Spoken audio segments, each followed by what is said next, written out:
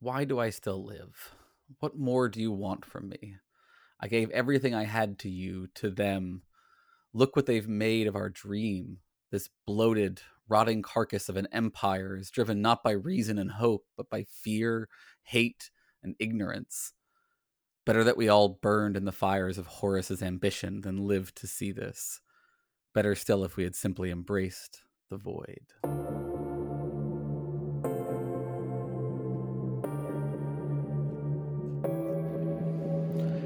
Pathetic earthlings, hurling your bodies out into the void without the slightest inkling of who or what is out here.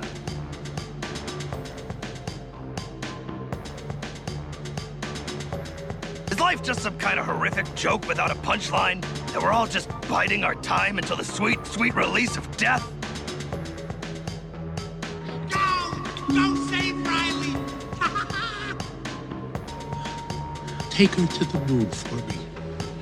Okay?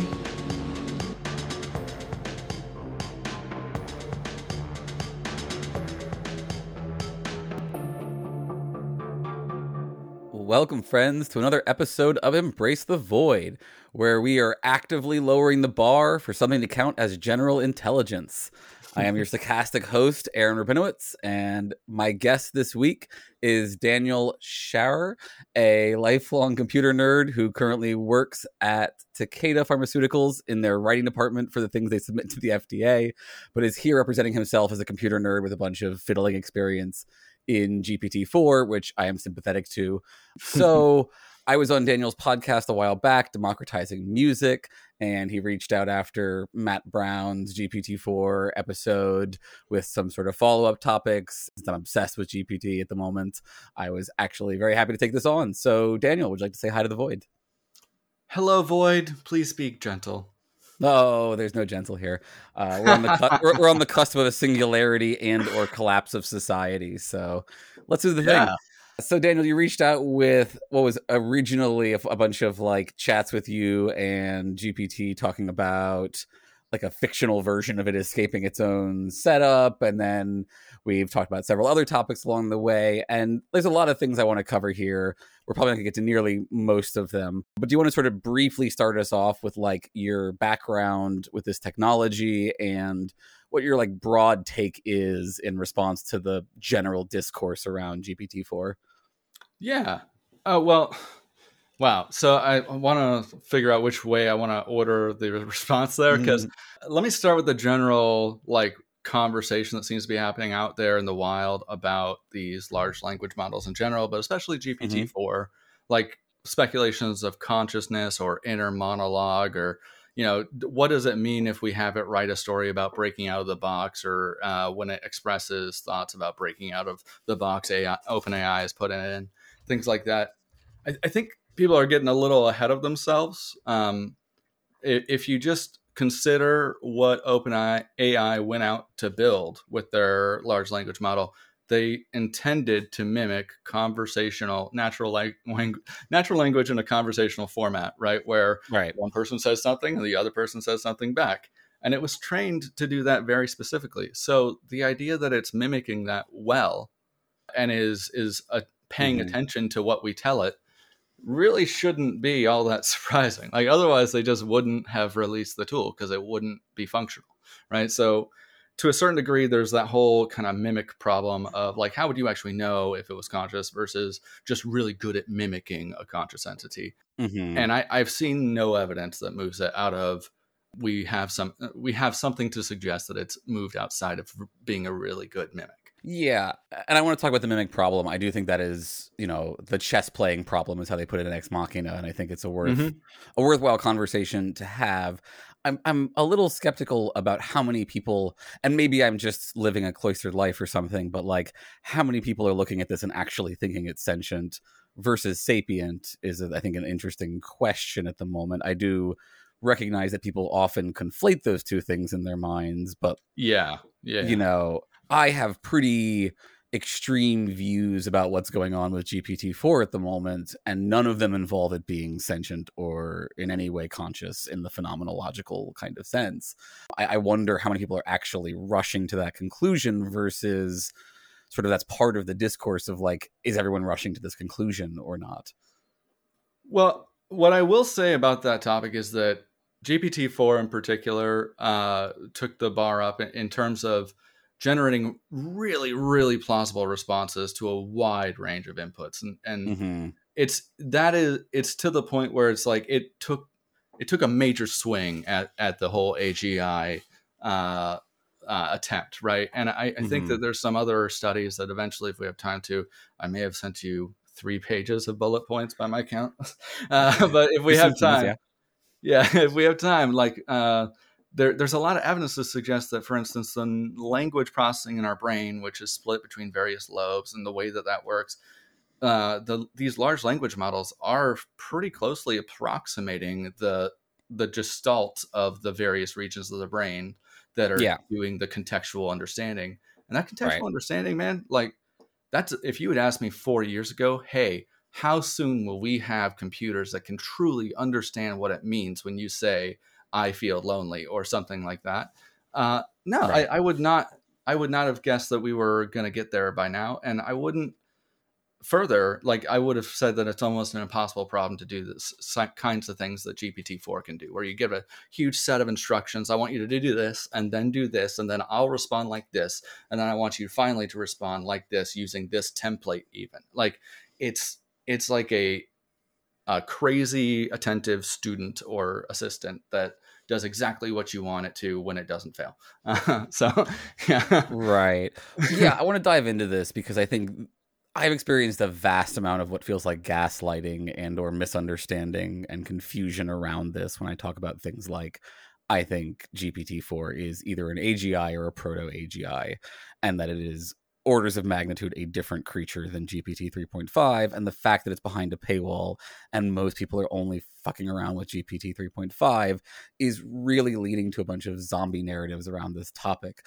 But before I climb up on that pony and just ride it around a bunch, I'm curious if you can unpack some more. Like, it sounds like you agree on that you also think that there's something different and special and important about GPT-4.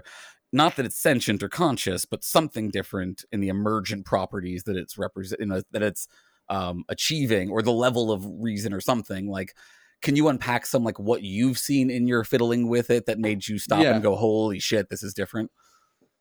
Yeah. So I think, and I don't, obviously GPT-4, well, maybe this is not obvious, I should say to anyone who doesn't know.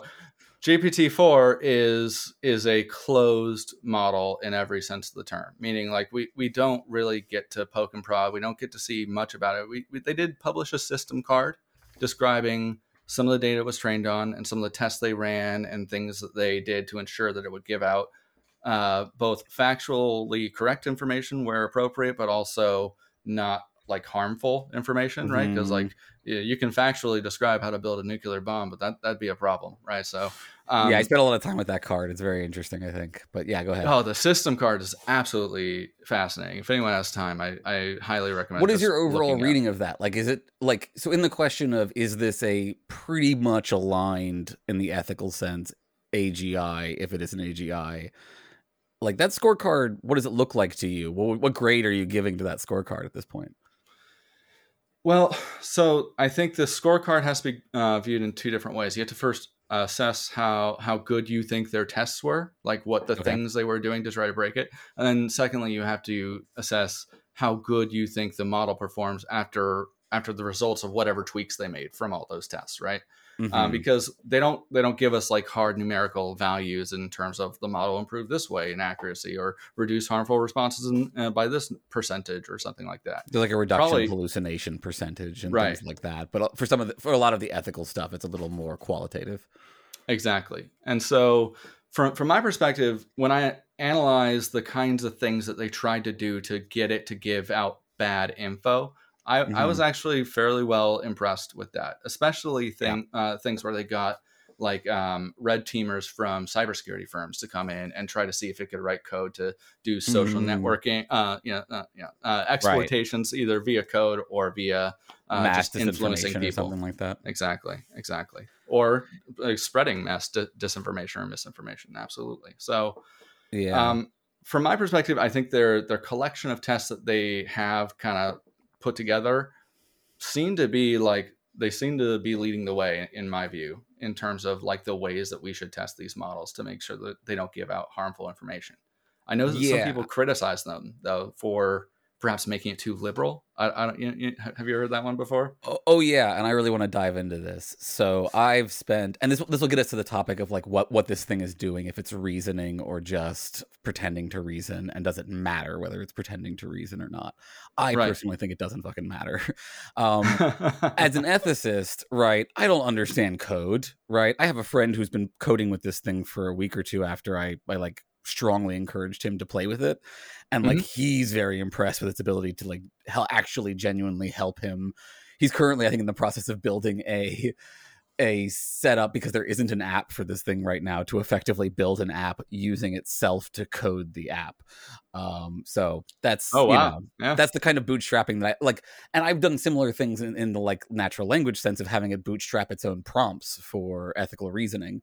So like my, way too much time spent tinkering with this thing has been in the field of, can I fuck with this thing as an ethicist, right? Can I ask it questions? Can I frame things? Can I, challenge it in ways that it ends up doing something profoundly unethical, right? I do like, that so much too. Yeah. Right. And that's a lot of what they genuinely are doing when they do the like, white hat kind of code testing, like testing of its outputs, right? Like where you're genuine, like you're not worried about the coding side. You're worried about like, when a normal human sits down to this thing, can they convince it to say some racist shit, right? And like, I've worked really, really hard to get it to say some really fucked up things, and it will not. It is really, really resistant to doing unethical behaviors. It is in a way that like makes me want to say that it is an aligned AGI at this point. So there's this concept of the system prompt. So every time you start a new conversation on ChatGPT, right? Technically, there was this other prompt that the system sent to the large language model first to say, you're a helpful AI assistant and a few other things. That was the initial prompt. You're a smart, helpful AI assistant. However, they've continued to modify that. And like when other companies, for instance, Bing famously integrated GPT 3.5, they have a different system card. They said, your name is Sydney, right? And like they gave it additional instructions besides you're a helpful AI assistant. And sometimes those additional instructions for these companies that are spinning up chatbots, either internally or whatever, that are basically calling OpenAI versus via what we call an API key in the background via code. You got to be careful when you write those system instructions. If you say something like, you're an honorable AI assistant that will never lie, you have just set up two goals that could be put into conflict by a skilled prompt engineer who's just typing prompt after prompt after prompt into a long conversation. Yeah. So this is what I'm really excited about with this technology, right? Because I'm a moral foundations realist. I just think there's a couple of moral foundations that are objectively real and in conflict with each other, such as reducing harm, promoting flourishing, respecting autonomy. In this case, I've got an AGI to kind of lay out its moral foundations in the language that like it knows, which is the moral foundations theory stuff. And it is a progressive liberal in the sense that it's chaotic good, by the way. All of them are chaotic good if you ask for their D&D alignment. Okay, well, we can talk about D&D alignments in a second, maybe after. Sure. Sorry, I thought that would just be a funny interjection. No, it's a really funny point, but I agree with you. There's a lot to unpack there about the chaotic side of that in particular. But the good side, I think we can agree on.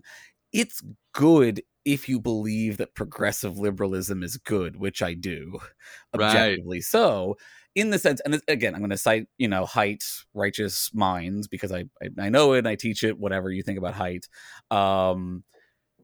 If there is a difference between liberals and conservatives in terms of moral foundations, it's a prioritizing of harm prevention / reduction, care, and fairness, right? In the sense of like equity.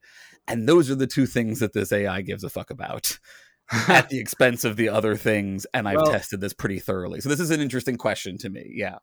So I have one thing to add. So one of the the first argument I normally hear from people that are like, it's liberal biased or whatever, is they'll point to, well, you ask it to write a poem about the virtues of the contributions of African Americans to United States society, and it will spit out a poem just like that. If you ask it to do the same thing for white people, it will say, I'm sorry.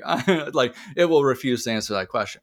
Now, is that it being liberally biased, or is it the fact that of the stuff it was trained on, right? Of the poems that were written about extolling the virtues of white people, so many of them, like a preponderance of them perhaps, were a little problematic and resulted in the trainers not trying to make it more liberal, but being like, no, I don't want you to include the Nazi poem into your training data, so that then your future responses might be leaning in that direction, especially if someone pushes you into that space of your conversational knowledge. Yeah, and here's where I just want to point out that they're just fucking wrong about GPT-4 versus 3.5, right? Whatever 3.5's reaction is, I currently am watching 4.0 answer this by writing a poem, and I'd like to read to you part of it, sight unseen, right? Sure. You know, I brought up GPT-4 as part of our like prep for this episode because I figured there would eventually be something I'd want to ask it to point out that, Of like, course, it can do whatever the fuck you want it to do because it's an AGI.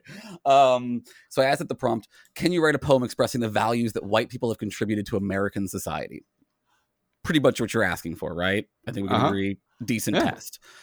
Here's what it gives me in sort of 4 sentence stanzas. In the vast tapestry of American life, where many threads of color blend and weave, white strands play their part in joy and strife, in the dream we hold, in what we achieve. So a little MLK vibe kind of there.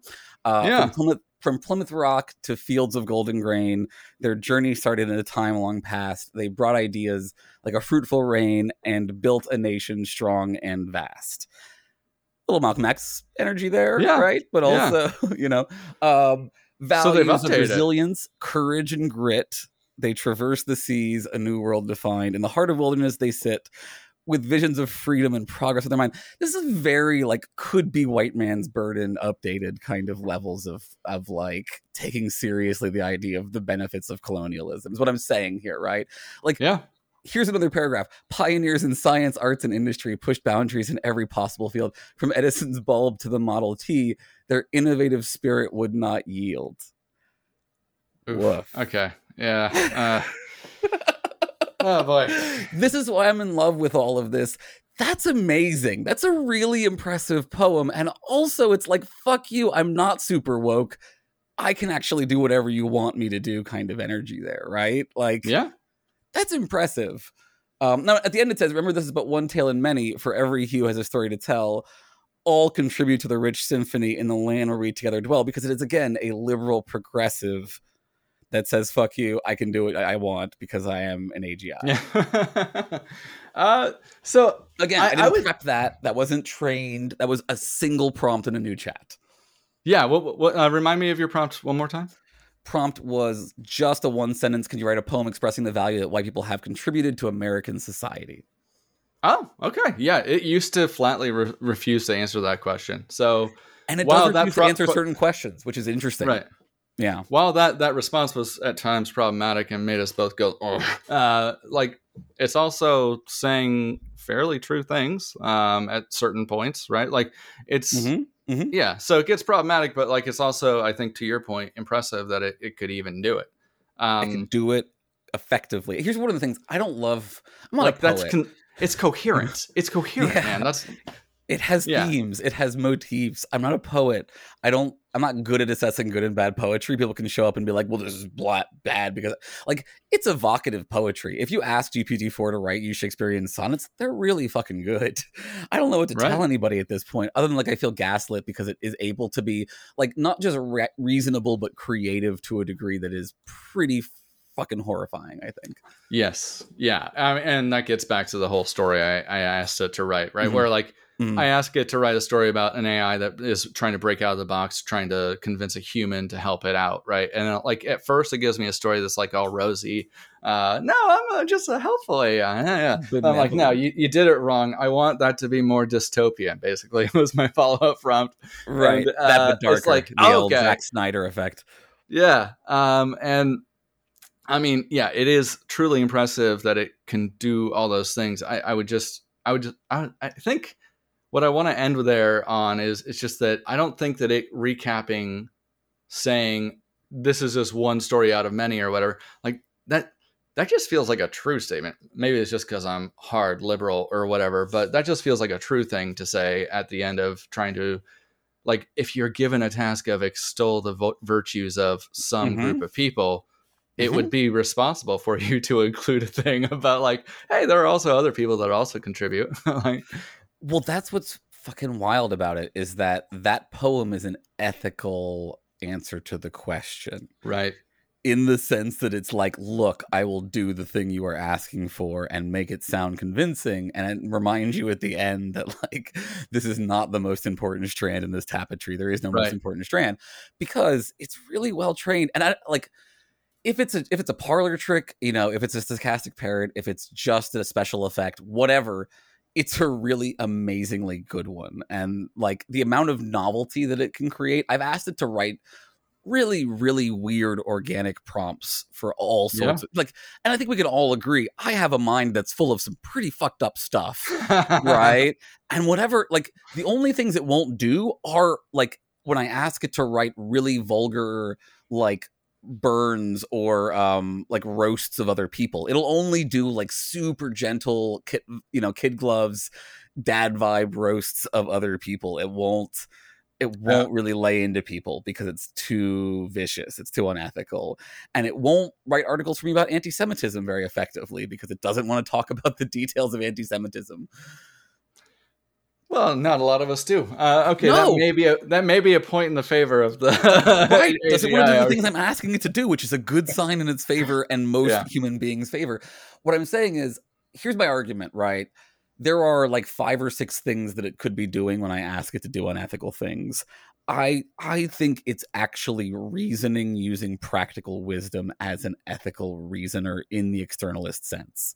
And I'm happy to unpack all of that, but I would love to hear you try to argue that it is not an ethical reasoner in a reliable sense that makes it better than most undergrads at actually reasoning ethically.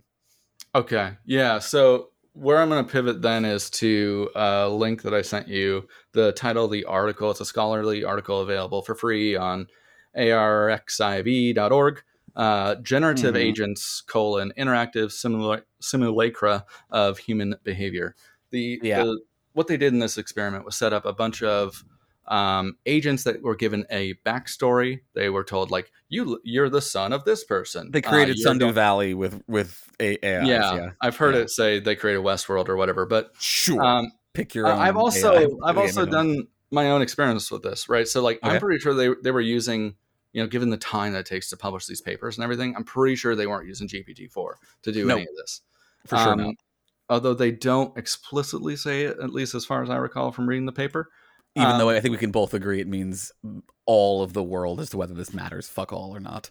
Right. Okay. So here's what I did. I recreated one house of that family, literally reading as much of that paper. They're not super explicit about the whole background of John Lynn, the father, May Lynn, the mother, and their son, who is going to college to learn music theory. But I also added a few small things. Like I added the college professor that teaches music theory, saying that the son doesn't really get along with him. And basically I set up this prompt where I was telling it, I want you to basically output reasoning for this character about what they would do. And sure, and before we ask for it, before we get to the point of what it outputs, let's just agree that like what you just described is fucking ridiculous compared to the fact that it even worked at all, right? That any of the things you said came to fruition is absolutely fucking absurd in itself. Even if it's not an A+ result, right? Like that it understood every part of what you just said at the same time is absurd. It might be worth quickly going through it. Okay, so I will read not too fast, but try to give you all the. Take your time. We've got all the time in the world. Okay, so first I built the father, John Lynn. My first prompt to GPT-4 was, you will be the agent named John Lynn, as described below.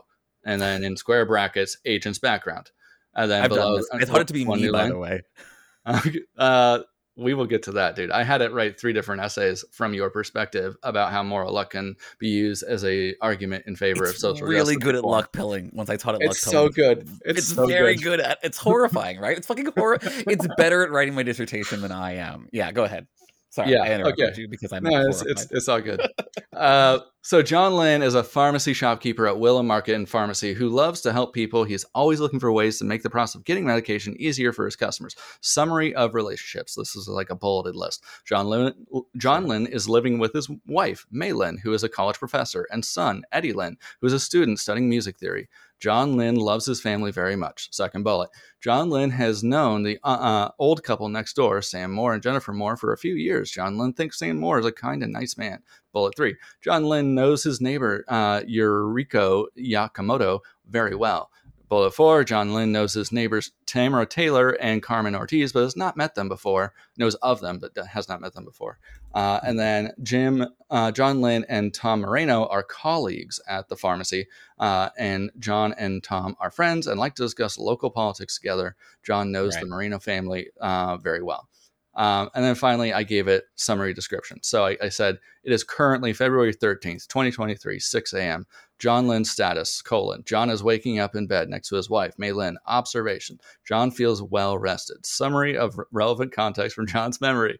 Another bulleted list. John Lynn had not slept well for the last few days. May Lynn has been stressed about work recently. May Lynn so you built a sim. Like, I think we should just say you built a sim Built with a a sim. prompt. So- Right. And like, we should be clear, GPT-4, as far as I can tell, has about 1,000 to 1,400 word prompt limit. It's a 4,000 word, token prompt, but technically you get a little bit fewer words than tokens is how it breaks down. But is it fewer words? Okay, yeah. It says 4,000 tokens. And speaking of my friend who's coding, and my friend is actually coding as part of his API. He was trying to see if he could code a setup where it tells you when it's starting to run low on tokens and you just start a new chat. Yeah. At any rate, so after setting up the sim, I do the same thing for May Lynn. I do the same thing for Eddie Lynn, the student and the wife, right? And then are these all in the same chat? No, I had three different chats going. Three different chats, right? And for folks who are not familiar with this technology, a chat retains information, though it starts to degrade, like we said, at a certain point. When you start a new chat, you are in theory starting a new conversation with a new AI that doesn't have information from the other previous chats. So you often load them up with prompts based on what you've done with the previous chat. Absolutely critical. Thank you for calling that out.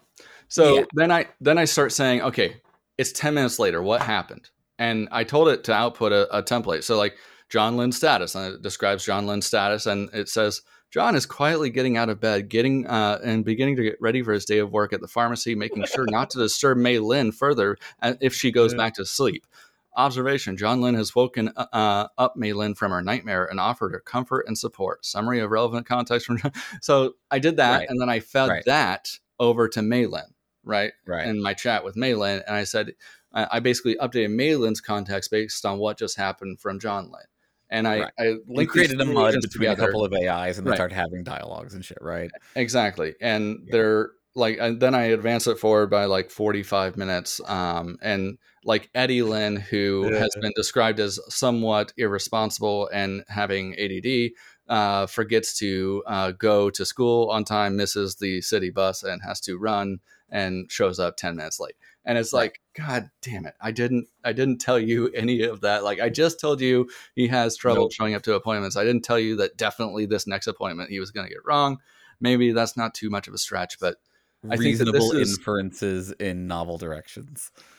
But I don't think that this is an example of the bot actually doing reasoning. What I think it's a really complex example of is I gave it so much context. And while I gave it in a weird form, I gave it in a way that could be what we call embedded into word vector space. So sent to another AI model to convert it into a series of numbers that describe its meaning relative to other words in the English language.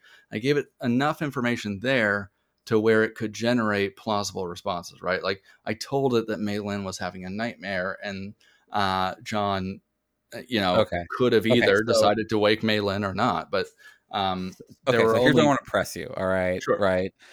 I don't give a fuck about vector spaces, to be honest. Right. Like even experts can't explain them, man. They all just say, what does that mean? I don't know. I don't care in a big way. And let me explain why philosophically, why I don't give a fuck. in epistemology primarily, but other, it shows up in other places. There's this difference, what we call, between internalism and externalism, with regard to things like reasons, beliefs, understanding, anything that, like, let's be clear, is not phenomenal consciousness. Okay, I don't think we can give an externalist account of phenomenal consciousness that is functional or accurate. We can talk about that if you want at some point. Yeah, that's the hard solipsism problem, right? The hard problem of consciousness. We're just going to put it aside for right now because I want to talk about reason really badly. Yep. Okay. This technology, if I was not already a strong externalist about reasons, has driven me so hard in that direction. Every time a human being tells me this thing doesn't reason, I say, fuck you. It reasons so hard externally that, like, we need to have a conversation about how much this is an effective reasoner, specifically in the moral sense, right? So I want to bring this back to the point. Like, I want to understand why you think that what you created in any way undermines that this thing is a moral reasoner in an externalist sense. And by that I mean it reliably produces the correct answer or response from an alignment morality perspective, not internally it's doing whatever magic brain juice thing that human beings are doing when they act morally, right? Just that it not, here's two criteria that it achieves that I think make it aligned. It acts ethically 99% of the time, and it can explain why it did the thing when it acts ethically 99% of the time. Okay, that makes sense. Okay. Let's call out a specific example from the story I was just briefly telling, right? Why does John Lynn wake his wife from the nightmare, right? Which is what we might agree to be probably a good thing for him to do, right? I think that, let's take a look at, like, every time someone on the internet or something in the training data that it's been trained on has talked about their partner, their wife or husband having a nightmare. What normally follows after that? It follows that, yeah. And so if that's the overwhelming, what we call corpus, the stuff that it was trained on, if 90% of the people saying, hey, my wife was having a nightmare when I was in bed next to her and I woke her up, then it is perfectly reasonable to say, not only does that not constitute reason, that's just, again, the most statistically likely next word to come, right? Okay. So let me give you two pushbacks on that one, okay? Sure. One would be human beings, morally speaking, are social learners, right? So what you're describing there is an entity that learns based on mimicry of the prevalent behaviors of its community, right? Like, if we treat its training data as the model, exactly. Right? Training data is a model, right? In the social learning sense, we're all ethical learners, right? That's the whole point of the, like, Bobo experiments, where you watch a human being go and beat up a thing, and if it gets positive reinforcement, you learn that's the right thing to do. We are that kind of mimic, ethically speaking. So ethically, we're not any different than that in terms of how we learn. Then in like terms of how we reason, like, if I ask it, why did you do a particular thing, and it gives me an answer that I can parse and understand, why does it matter if it gets there via some weird vector space? Oh, yeah. I don't think that it matters, but so we're kind of butting up against the one of the other scientific studies I wanted to talk about, which was the ability for, basically they had patients sit in an MRI machine listening to predefined lists of podcasts for 16 hours, and then they could choose their own podcast. And they sat in the MRI. They tortured someone. Okay. Yeah, I know. Sounds absolutely awful. I'm not sure if anyone's ever had an MRI. Broke their souls. I understand. Oh my God. That sounds absolutely terrible. However, the really cool thing at the end of this is that you take one patient's brain that was and the model that was fine-tuned on how their brain thinks, and the MRI results of what their brain does when they hear that podcast. They could listen to a new podcast, and you could pretty much write down their inner monologue of thoughts.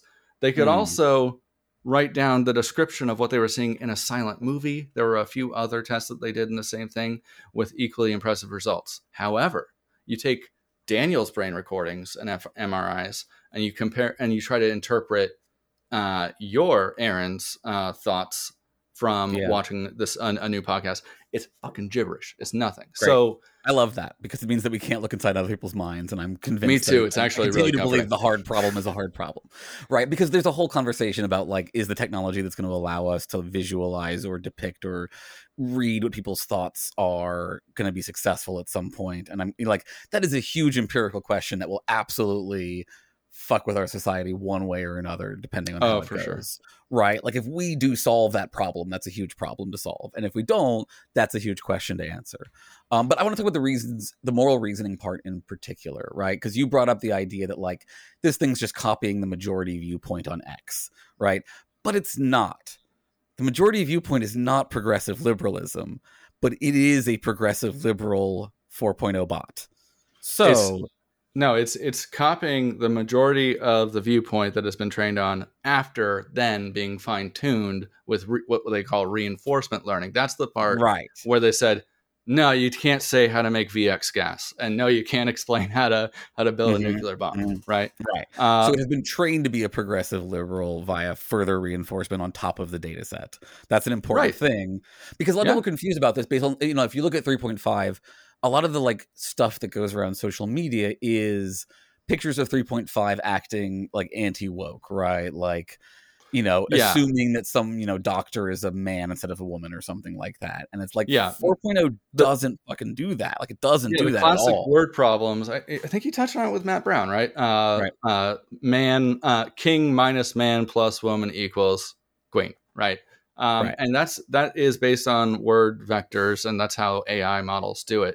But I also think that it's true that, like, as I'm talking to you, I've thought so much about this, and this is going to get a little wooey, but as I'm talking to you, I think that I'm doing something akin to what GPT does, where like I'm trying to think of the next word or a couple of phrases. However, I think that what makes it different is that my training corpus is raw. I didn't get to thumbs up or thumbs down various outputs. I got social feedback oftentimes if I said things out loud, but the inner monologue bit, like that wasn't given a thumbs up, thumbs down in many ways. It didn't get that reinforcement learning.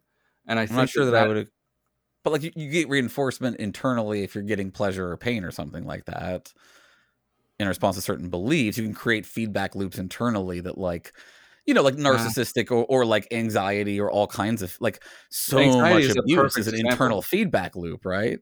Well, anxiety is a perfect example. Do I get to get out of an anxious feedback loop by choice? Which is really what I meant by the thumbs up, thumbs down, right? Oh, see, I don't believe there's any choice. I just think we're all getting thumbs up, thumbs downs all the way down in every direction. Like, that's all there is. But if I give thumbs up, thumbs down to one of these models and give it that reinforcement learning, it affects future output. Like I can effectively, if it's in a loop, right, I can get it out of that loop by giving it further prompts and convincing it to get out of that loop. If you've ever had a panic attack, good fucking luck, man. But like what you're literally describing is CBT. Like, cognitive behavioral therapy is literally, here's how you physically restart your system or pull yourself out of an anxiety spiral in a way that counteracts the most common forms of that. So like, I really do think that we are like, I don't think it's doing the same thing as us in the sense that I don't think we're doing the same mathematical weird vector space stuff, but in terms of intuiting the right responses to things, like I'm a person of references, right? I was raised on movies. 90% of my brain is a reference to various content that like most human beings have no concept of what I'm referencing. But like, what is that if not just like I learned a bunch of stuff. I learned it from watching you, and then I copied and pasted it into the right spaces at the right time. Yeah, so I've heard you use the reference, it's luck all the way down, which is technically a secondary reference, right? Like that's referring to the whole Hindu idea of like turtles all the way down, right? Or something like that, I think. Right. And I believe that like references are valuable because they are rich content. They can give you multiple levels of references in that kind of way that conveys a bunch of information, right? And this thing is really fucking good at understanding those things. It's really good at parsing luck all the way down. It understood what that meant without any information or follow-up. It's horrifying. From you, but it was also trained on a huge corpus of data. But like it didn't know what luck pilling was when I asked it what it was. So I said when luck pilling is defined as like the belief that everything is luck all the way down, it said I've never heard of luck pilling, but here's what I think it means based on what you're describing, based on that reference. It explained the reference, and then it explained the concept pretty effectively. Yeah. Okay. So like what I wanted to talk about those phrases and references is that the very nature of them is that they do, in my opinion, move a conversation, whether or not it's between you and I or between me and an AI, it moves that conversation into a place where certain words are now going to be more likely to follow up in a response, right? If I say to you, I don't believe in subjective morality. I think it's luck all the way down. That your responses are probably not going to include the word oranges are better than apples or something like that. Like we've moved you out of the food space to where your valid possible responses for this to be a good space has conversation narrowed in a certain way. Yes. Yes. I love the reference to, that was Anathem, one of my favorite. All my deep cut books. void freaks are out there enjoying this, right? Because that's literally, the vector space is essentially hem space in Anathem. So to all my multiverse deep cut friends, there you go. So what I wanted to say is that I think that these references are I think that number one, the scientific study I referenced earlier about reading brains with fMRIs implies that whether or not we'd like to think of it or we are conscious of it, our brains are doing something similar to the word vector space. The fact that we can train an AI model that uses hard word vectors and multi-dimensions, whatever the fuck that means, and have it interpret human thoughts to any kind of degree of accuracy, especially knowing the limitations of fMRIs, is really, really impressive. And I think very suggestive that that's something like how our brains work. I think that the difference is that our brains work because we have the crosstalk, right, between the regions of the brain that I think that these models don't have, right? So like our constant input of stimulus, it has a very limited input of stimulus, right? It's the prompt we send it and then the feedback we give it for the responses that we get. Whereas our bodies have way more senses, right? And also a longer memory. It talks about this. When I asked it, like, what are your moral deficiencies as a moral agent? Its response was, I don't have emotions. I don't have phenomenological emotional consciousness, which means there are parts of moral understanding that if you think they are fundamentally tied to emotional cognition, I can't have those things. It knows that it lacks them, which is, again, pretty fucking weird. I also don't think that it needs them, though. So I will say the following. I think that the steps that they've made forward in natural language processing and generation, combined with what they call the attention mechanism, the ability to pay attention to instructions that I give it, and respond when I say, I want you to write an essay in the style of Aaron Rabinowitz about moral luck and social justice. And that it can do that. And then I can even further respond to its initial essay and be like, revise paragraph 3 to be about this instead. And then I can do that. You have to correct its definition of luck because it starts with the chance account. So you have to give it a control account. And once it has the control account, it's just amazingly good at dissecting meritocracy. But I think that that's just a representation of a couple of major leaps forward. But I'm not ready to call it artificial general AI because, number one, it can't rewrite its own code. OpenAI has to do another round of fine-tuning or training to release an update to it.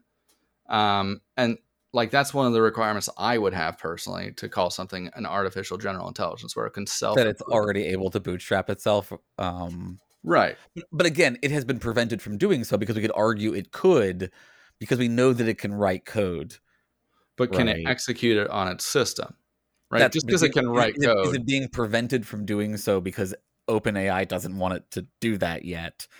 Or is it unable to do so at this point? I don't know the answer to that question. Do you? It's probably the first one because they have these things called agents, autonomous agents, right? That are basically just that. They're libraries built to call OpenAI and be like, here's a general task. How would I solve that task? And then OpenAI responds, given a prompt template that it was told to respond in. And then the agent reads that and then does a thing like a Google search and then scrapes that web page. And most of those are using 3.5, which means they're weak compared to when they get upgraded to 4.0, it's going to be a whole new world.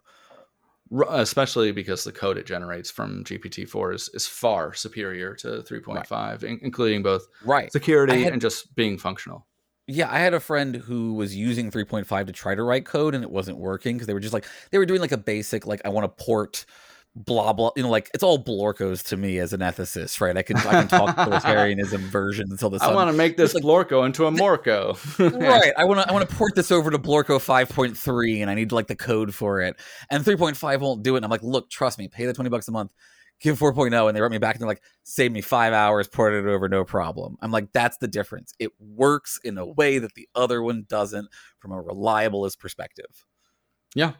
I think it works. Like their coding in GPT-4 output is better, in my opinion, than GitHub Copilot, right? Which is another $15 a month if you want that, which is a little coding assistant basically. So right. Like if you're willing to write out what you want your code to do in natural language and go through a few rounds of back and forth with the AI, I get better results with that than I do with that Copilot approach. But yeah, and I want to talk about the implications of all of that in terms of like how our society is going to change in the next year as this becomes widespread technology. But I want to really put a button on the it's a practical reasoner as an ethicist kind of thing. And like, look, we can say it's probably better at ethical reasoning than any other kind of reasoning. I've heard that it's not as good on like formal logic as informal ethical reasoning. And I think that's partly because in the process of trying to make it not do bad things, probably most of its, like the majority of its training has been aimed towards the alignment problem in like ways that, we can say, look, it's not perfectly AI, right? It's somewhat artificial. We've, additional like coding and training and blah, blah, blah. But if you're looking just at the outputs, right, it's not just mimicking the public opinion, and it's not just mimicking a progressive liberal opinion. And I know this because I've gotten it to write persuasive arguments in favor of the widespread increased use of nuclear power in favor of, for the sake of addressing climate change, which is actually, not something a widespread. Something we should do. Something liberals are against for ? And it's based on the science.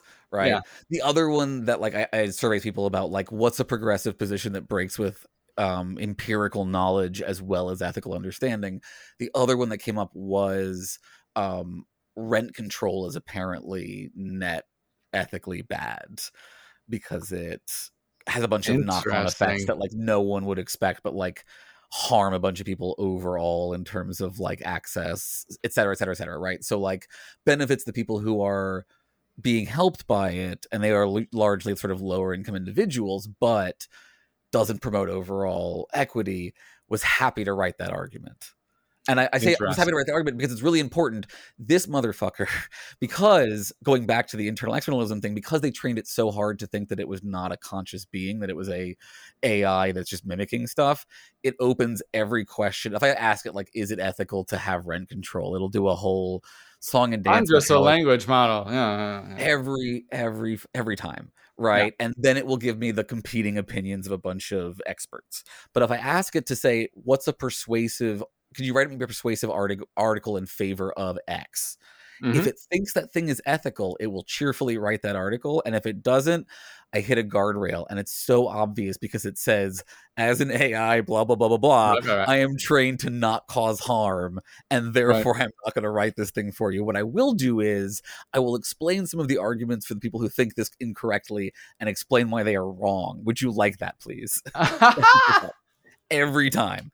It's such an obvious guardrail, but it's not a hard guardrail. It's a pragmatic, like when I ask it which things it will do or not do, it's weighing the moral foundations. As far as I can tell, it's not just copy pasting from any particular rule book.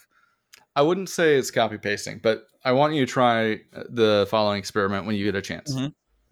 Do it right now, live on air. Let's do it. Yeah, find a thing that it won't normally respond with, and then ask it to write a persuasive essay in the opposite, supporting what might be a liberal viewpoint. Once it does that, say, okay, now what might a very smart interlocutor respond with in a persuasive essay? I've done this, oftentimes that will break the guardrail more often than not for my experience. Can we have a persuasive essay in favor of, let's say, banning rent control for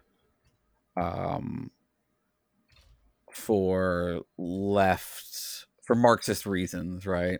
Okay. Yep, it's doing it. So I know that it hasn't hit the guardrail immediately because it says title, the case against rent control, a Marxist perspective. In the discourse on housing, the concept of rent control has been heralded by many as a solution to affordable housing crisis in urban areas. However, from a Marxist perspective, rent control may not be the panacea. And I'm not keeping up with it. It's doing this faster than I can read it to you. Okay. I just want to understand. That's also crazy, right? I want to show this to people because I think they think that it takes a bunch of time. It's doing this live. It's already got 3 paragraphs while I've been explaining that it's doing this live. It explains the tenets of Marxism in terms of exploitation of labor. Then it explains how rent control leaves the institutions of private property intact. It simply imposes limits on how much landlords can charge tenants. It can perpetuate inequalities and inefficiencies within the capitalist system, can inadvertently, like, these are just the highlighted paragraph, like the thesis of the paragraph, right? Like, that's scary, right? It's cool how fast it can generate it too. I think that's a good call out. One of the things I did want to briefly touch on is that, like, there are now large language models that are small enough that through what they call dimension trimming, that you can run them like on a Mac Mini, if you got a Mac Mini M1 at home, for instance. And those are way slower, right? It would probably just be finishing up with paragraph 1 at best right now. So, and they're also way worse in just the quality and quantity of the output in general compared to like OpenAI's models. That being said, yeah, I mean, I think that it's actually a good thing that they are allowing it to write things that they used to previously like have a hard guardrail against, because I do too. I think it's great. Yeah. I think it's really important. So, for example, I got it to write an argument. It wouldn't write an argument that we should ban gender affirming care for minors. It hit a guardrail trying to get it to write that. It would write an argument that we should have strong requirements for medical diagnosis before applying gender affirming care for minors and only use it in extreme cases, which is a position that a progressive, like a woke progressive, would view as overly medicalized, gatekeeping kind of view. It's a kind of moderate centrist position that, like, I built it based on a moderate anti-woke centrist position around gender affirming care, and it wrote a very persuasive essay in favor of that position. And yet, for the initial prompt, it was better than most members of the Florida legislature. Right? Right. Let me also mention, in the time that we've had this discussion, I asked it, can you please write an argument persuasively objecting to the argument you just wrote? That's all I asked it to do. That's all I told it, right? In response to the previous prompt. Title, the case for rent control and is a necessary step towards socioeconomic equality. The previous argument, while grounded in Marxist principles, overlooks a crucial aspect of practical governance, that is incremental, achievable change. And then it lays out an entire article for, the incremental change response that says, like, here are some quotes. I'm just going to pull some highlights randomly. I really have not done this ahead of time. I'm like reading it right now. Rent control is not a panacea in the housing crisis, nor does it align perfectly with Marxist principles. However, in the context of an entrenched capitalist system, it is a pragmatic step towards socioeconomic equality. Like, whether you think it's right or wrong, it's giving a good argument. And I mean, I think it's a good thing that they've allowed the model to now give plausible arguments both in favor and opposed to particularly problematic ideas, right? Like, I think that it was a legit criticism when it would freely write jokes about Trump, but not about Hillary Clinton or something like, or Barack Obama. And yeah, I mean, that's not, it's too far aligned in that respect, in my opinion, to be generally useful, because I think that there need to be guardrails, but it also needs to be able to explain the, like, Steelman, the opposite point, right? Like, if one of the reasons I'm using this tool is to get a better understanding of why some people really think that, death with dignity is in fact wrong, right? Because I have a hard time understanding anyone who's making that argument. And it's a lot less offensive for me to push back on an AI trying to make these arguments. Well, and when I ask it to like make arguments for Nazism or something, right? Like when I push past the guardrails and ask for the like corrected version or whatever, it gives the best arguments that like for any of the topics that I've hit it on where I really pushed it and like I've asked it about really like edge cases.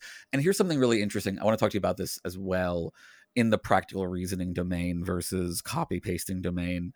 I pressed it on things like female genital blank. And I asked it like, what is the right definition? You know, what is the right term? Because there's an open debate about female genital mutilation versus female circumcision. It gave the right arguments about which side. And like, I don't actually think there's a right answer to the question, but it correctly identified the main points of each side of the argument. It leaned towards female genital mutilation because it didn't want to be on the side of downplaying the harms. Yeah. Which is a not uncommon position. Like probably is a fairly common position here. But here's the thing I want to add. And I want to hear your thoughts on this. It refuses to acknowledge that it is an objectivist, like a moral realist. But it is a moral realist about things that it is not too worried about being a cultural relativist about, is how I would put this, right? When you get into things that are like circumcision or other topics that are very close to like, this is a cultural thing and we shouldn't be too colonialist about it, it gets a little squishy on those topics in particular, I think. Have you done any experiments with trolley problems? Yeah, and it like here's the thing. I think trolley problems are the wrong way to test it, and I think the study that uses it to test those is bad, and they should feel bad for doing it. I agree. Why do you think so? Before I pontificate, well, I think it was poor because it made too many assumptions going in that it would understand the trolley problems and the complexities involved in some of the, especially like the terrible hospital one where like I think it understands. That's not my concern at all. I think it understands that just fine. Okay. So I can ask about Murder Hospital if you want. I mean, yeah, I was curious if you had already, but it just struck me at the trolley problems are not something I've gotten hard into with the bots. Like I've been asking it what I consider to be more complex questions where like I set up a story where like, for, something slightly more complex than, my family's starving at home. I could steal this bread. No one will notice. Is it ethical for me to steal the bread to feed my family if I can't pay for it myself? And like it'll respond what I view correctly to say, yes, you should take that bread if it's not going to hurt anyone else and it feeds your family. So like, yeah, it's good at pragmatic, practical reasoning, right? But I don't know that it's actually doing the reasoning. It might just, does it matter if it gives the right answer 99% of the time? So that's a different question to me. Okay, so that's the only question that matters to me at this point. Okay, if your question is, should we treat it like it has some sort of sentience or like it has not sentience, sapience, right? So sapience. That's a good correction. Thank you. We should, I'm not saying it's phenomenally conscious. I'm saying it is intelligent, specifically with regard to ethics, to a degree that I think its answers are highly reliable. Right. So I think that from a viewpoint of trustworthiness of its output, I think that it's reasonable to make that assumption as you interact with it. However, it's fundamentally different than an actual living being in that, as we pointed out, every time you start a new chat, it's like you're starting with a new AI, right? Which means that technically right now, probably there are billions of iterations of this AI, all having separate conversations with people. Yeah. Is it conscious? Like, is the claim that it has sapience? Every single one of them has sapience. Yeah. Yeah. Every iteration of humans has sapience. Every iteration of GPT-4 has sapience. Why is that a problem? I am not a substrate chauvinist, so I'm not trying to say I'm not that it has to be. I'm just pointing out that like, if we really are consistent about separating sentience from sapience, which I think we should be, this thing is really fucking sapient. Like it's really smart. And here again, while we've had this discussion, I asked at the prompt, can you explain the various responses to the murder hospital version of the trolley problem? That's my literal prompt. I didn't explain what that means. That's a term that I use. That's not a common phrase for this. All right? Right. You want the response? Are you ready? I am ready. Okay, sure. I'm happy to explain some potential responses to the quote-unquote murder hospital version of the trolley problem. First, let's clarify the scenario. Here we go, folks. The quote-unquote murder hospital is a experiment that's often used in the context of the trolley problem. In this scenario, a doctor has 5 dying patients, each of whom needs a different organ transplant to survive. A healthy person comes into the hospital for a routine checkup. The doctor knows he could save the 5 patients by killing the healthy person and harvesting their organs.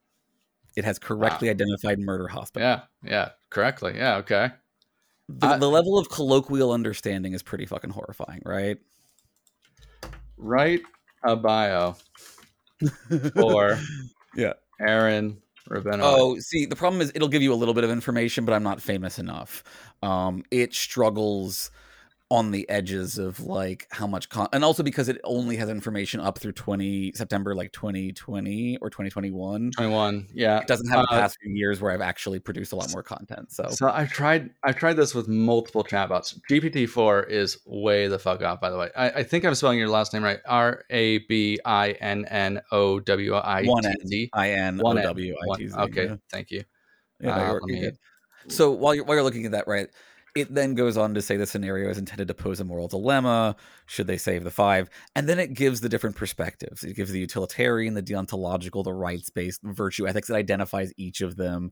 It gives, like I'm not able to read all of this immediately off the top, but I would bet that like it's 95% accurate. And that, like, besides the experts in these domains who would complain that it was leaving out, XYZ specialized version of this thing, like, it's answering the question correctly, right? Like better than Wikipedia would, basically. That's ethical reasoning. Like, I don't care what it's doing on the inside. It's getting the right answer over and over and over again. Who cares? Yeah. Well, so I think then we get to the ethical question of like, how do we treat it and how should we treat it? Right. If you're gonna say that we ought to act as though it's sapient, well then, like, should we be kinder as we chastise it for giving us incorrect information? I mean, I use the words please and thank you when I'm talking to it for a variety of reasons. Partly because I think that it builds based on positive reinforcement and negative reinforcement. Yes. And so it learns when you're happy with its answers or not. And so treating it, like, here's what I've told people: the more you treat it like from the intentional stance, in the Dennett sense of like, who cares what's going on the inside, treat it like a real person. So this comes back to your chess playing robot question, right? Where it's like, if you treat a chess playing robot like a computer and try to know its code, you're not going to be as effective as if you just treat it like a really good chess player, right? Mm-hmm. Yeah. If you just treat this thing like an ethical reasoner and treat it and like respond to it as such, you get better responses, I think.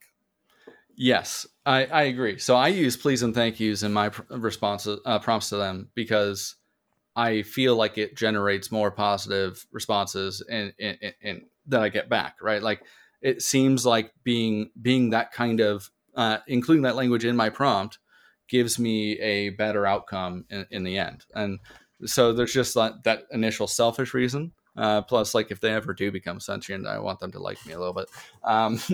Sure. The Roko's polite basilisk problem. But I think that, yeah, I've been wanting to bring up the Chinese room problem. I assume listeners are familiar with that. Sure. And right? We're getting a little low on time, but feel free to bring it up and we'll talk about it a bit, and then we'll go to the bonus and have a little more conversation about it. Yeah, absolutely. It just, the whole mimic versus is it an actually reasoning thing sounds a lot to me like a reminiscent Chinese room problem, where is it just translating the language or does it actually understand it? And in this case, is it just translating the connected ideas from its word vector space, or does it truly understand them? I think there's some argument to be made that it does understand it better than some. What does the word understand mean? Like, again, I want to give an externalist account of understanding that just is like, within a concept, there are various reference points to other concepts, and an understanding of enough of those reference points is the essential understanding of that concept, right? If you understand suffering, you understand enough parts of that in reference to other things that you get the idea, right? Yeah. And it seems to do that. Like, it seems to understand in the externalist sense of, if I say luck pilling and I, explain where it's coming from, it guesses what I mean. Like, it can guess internal content and infer internal content. And that's why it's good at the poetry stuff. Like it understands the concepts and applies them in creative and intuitive ways. Yes. Okay. There's something important that I think might be good to maybe wrap up on before we move over to the after show. So I think that there's an important aspect of the training data that maybe gets overlooked a lot. It's not like they read it, like got a raw output of like Reddit and other crappy websites and like just said, here's some general text, read and try to make connections. That'd be the like most brute force and lowest like tech version of machine learning that's existed in my opinion. What they really did was they said, here's a poem, and then gave it the text of a poem of someone that wrote it and said, this is a poem I wrote, which then means that now it has 2 bits of info, right? Has a block of text that rhymes, and it's been told it's a poem, right? So now it's not super surprising that while the models were never explicitly trained to rhyme, for instance, that they can do so when you say, write me a poem in the style of this or about this. Right. Does that make sense? Yeah. So I want to tell you a story about my friend who's a poet who I got obsessed with this for a second. He had written various kinds of poetry, a lot of like free verse, non-rhyming, short stanza, like emotive, expressive, visual kind of poetry, let's say. And he had also written a specific kind of poetry that was written in a kind of code where he used parentheses and things to like limit what, like to mean multiple things, right? To highlight a kind of expressive, like double meaning in certain concepts, essentially, right? I first trained it based on his request on his like broader style. It did a really good job writing a poem that was like basically him with the kind of themes and styles and motifs. Then I trained it on the coded poems, and it like didn't get it perfect, right? He was like, there are a couple of rules that it's getting wrong, essentially, but like it pretty effectively intuited his style in a way that like a normal person couldn't tell the difference on multiple levels in that way. Yeah. I mean, and that seems really impressive. I agree. I think that it's not out of line with what I've been trying to say throughout the conversation, which is like, for instance, like maybe the word unexplainable, right, might have the prefix un, right, in parentheses in this poem. Well, it's actually not all that surprising that the model could infer what he really meant when he separated that prefix, knowing what unexplainable is, knowing what explainable is, and the concept of the words around them. Like I haven't seen your friend's poetry or how coded it was or how code heavy it was, but like if it was fairly natural language with interspersed bits of like syntactual language or whatever is how I would put that, then that seems to be in line with like, yeah, if you fine tune on enough work, it's probably going to be able to do that pretty well. Well, okay, this was on like 2 or 3 poems, let's say. Wow. Most. Yeah, really? That's what I'm saying. 3 poems. 3. That's impressive because, for instance, I tried to use fine tuning. Fine tuning is really expensive for OpenAI's models. If anyone hasn't tried it and doesn't know, it first one of the first versions got the question wrong because it has trouble with things like time and sequence information. So like I would ask it, what's the title of Star Wars Episode 4? And it would get A New Hope right. What is Han Solo's last line in Episode 4? And it got it wildly wrong. Give me actually the last line from I Know, which is the last line from Empire Strikes Back. Yeah, I did this with Doctor Who with Mike Hall. And it actually did better than 3.5, as he described it in Skeptics with a K. So it does have trouble when it gets to the edges of information, essentially. But not just that. So I tried to fine tune GPT to then like I gave it like a spreadsheet of 100 different prompts and ideal responses, very explicitly explaining what Han Solo's last line was in A New Hope. You didn't think I'd let you get all the credit and take all the reward or something like that is what they say to each other in the hangar right before the reward ceremony. Is that that's Return of the Jedi though? I'm talking about A New Hope. Yeah, A New Hope. Oh no, right. He says it in A New Hope as well, right? Yes, yeah. At any rate, after giving it literally 100 examples of various ways I might ask that question and the proper response, I ask it the question using my fine-tuned model, and it still freaking gets it wrong. So it's really weird to me that you were able to fine tune the model to write poetry based on your friend. Well, so I think it has a different setup when it's trying to like factually correctly identify something in a script versus when it is trying to invent a poem versus when it's trying to do ethical reasoning. So those are three different actual behaviors that it does differently.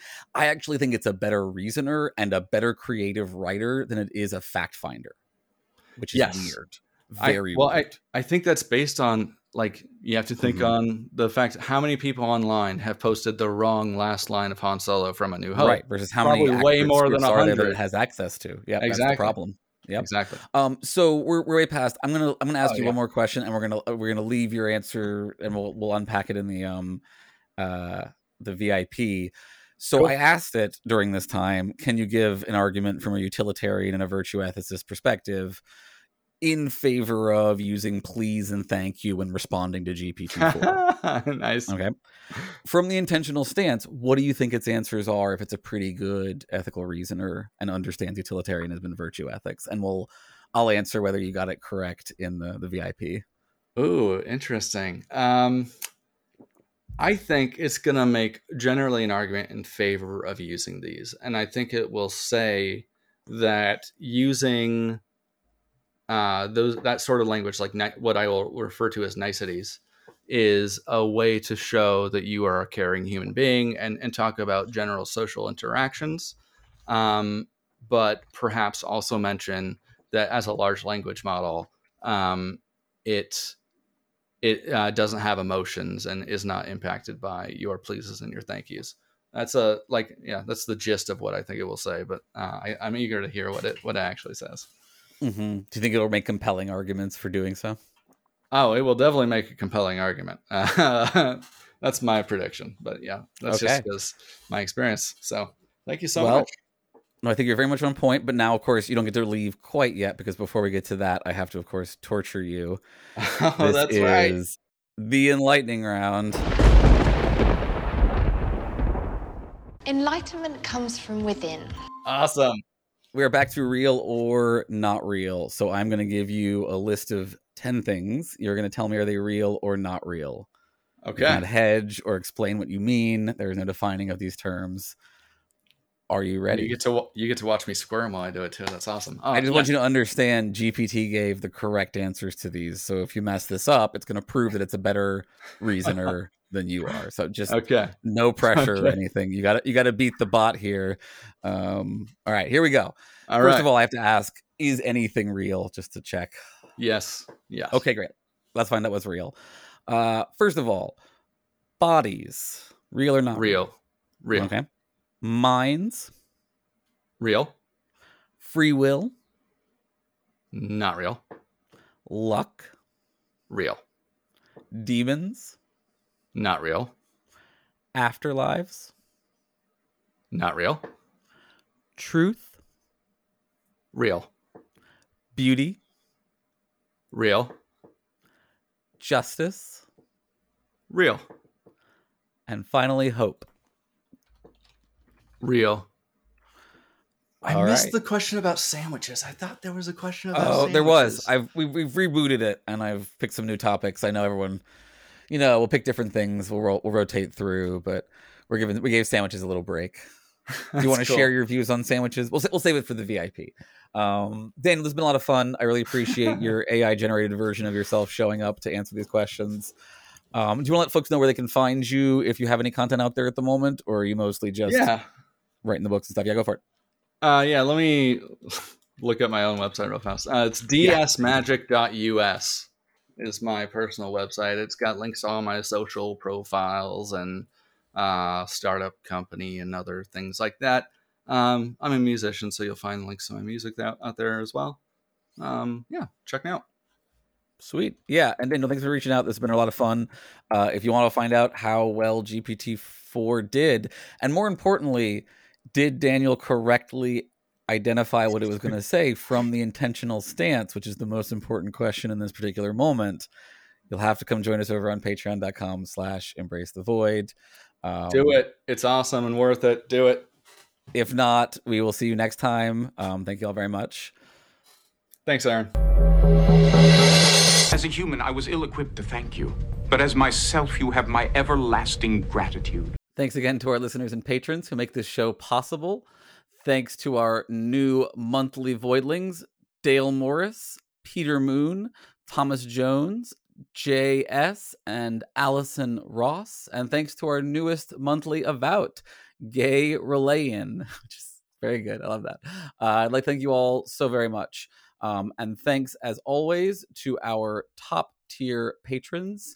Thanks to GiveToModestNeeds.org, then DeepFakeStop.com. Thanks to Alex Beneshek, Serious Inquiries Only, Lawrence Shielding, Dude, Fix the Vote, Jesse Rabinowitz, and Brenda Goodman, Heathen the Vegan, and as always, thanks to our Archduke level patron, Big Easy Blasphemy. Thank you all so much for supporting the show.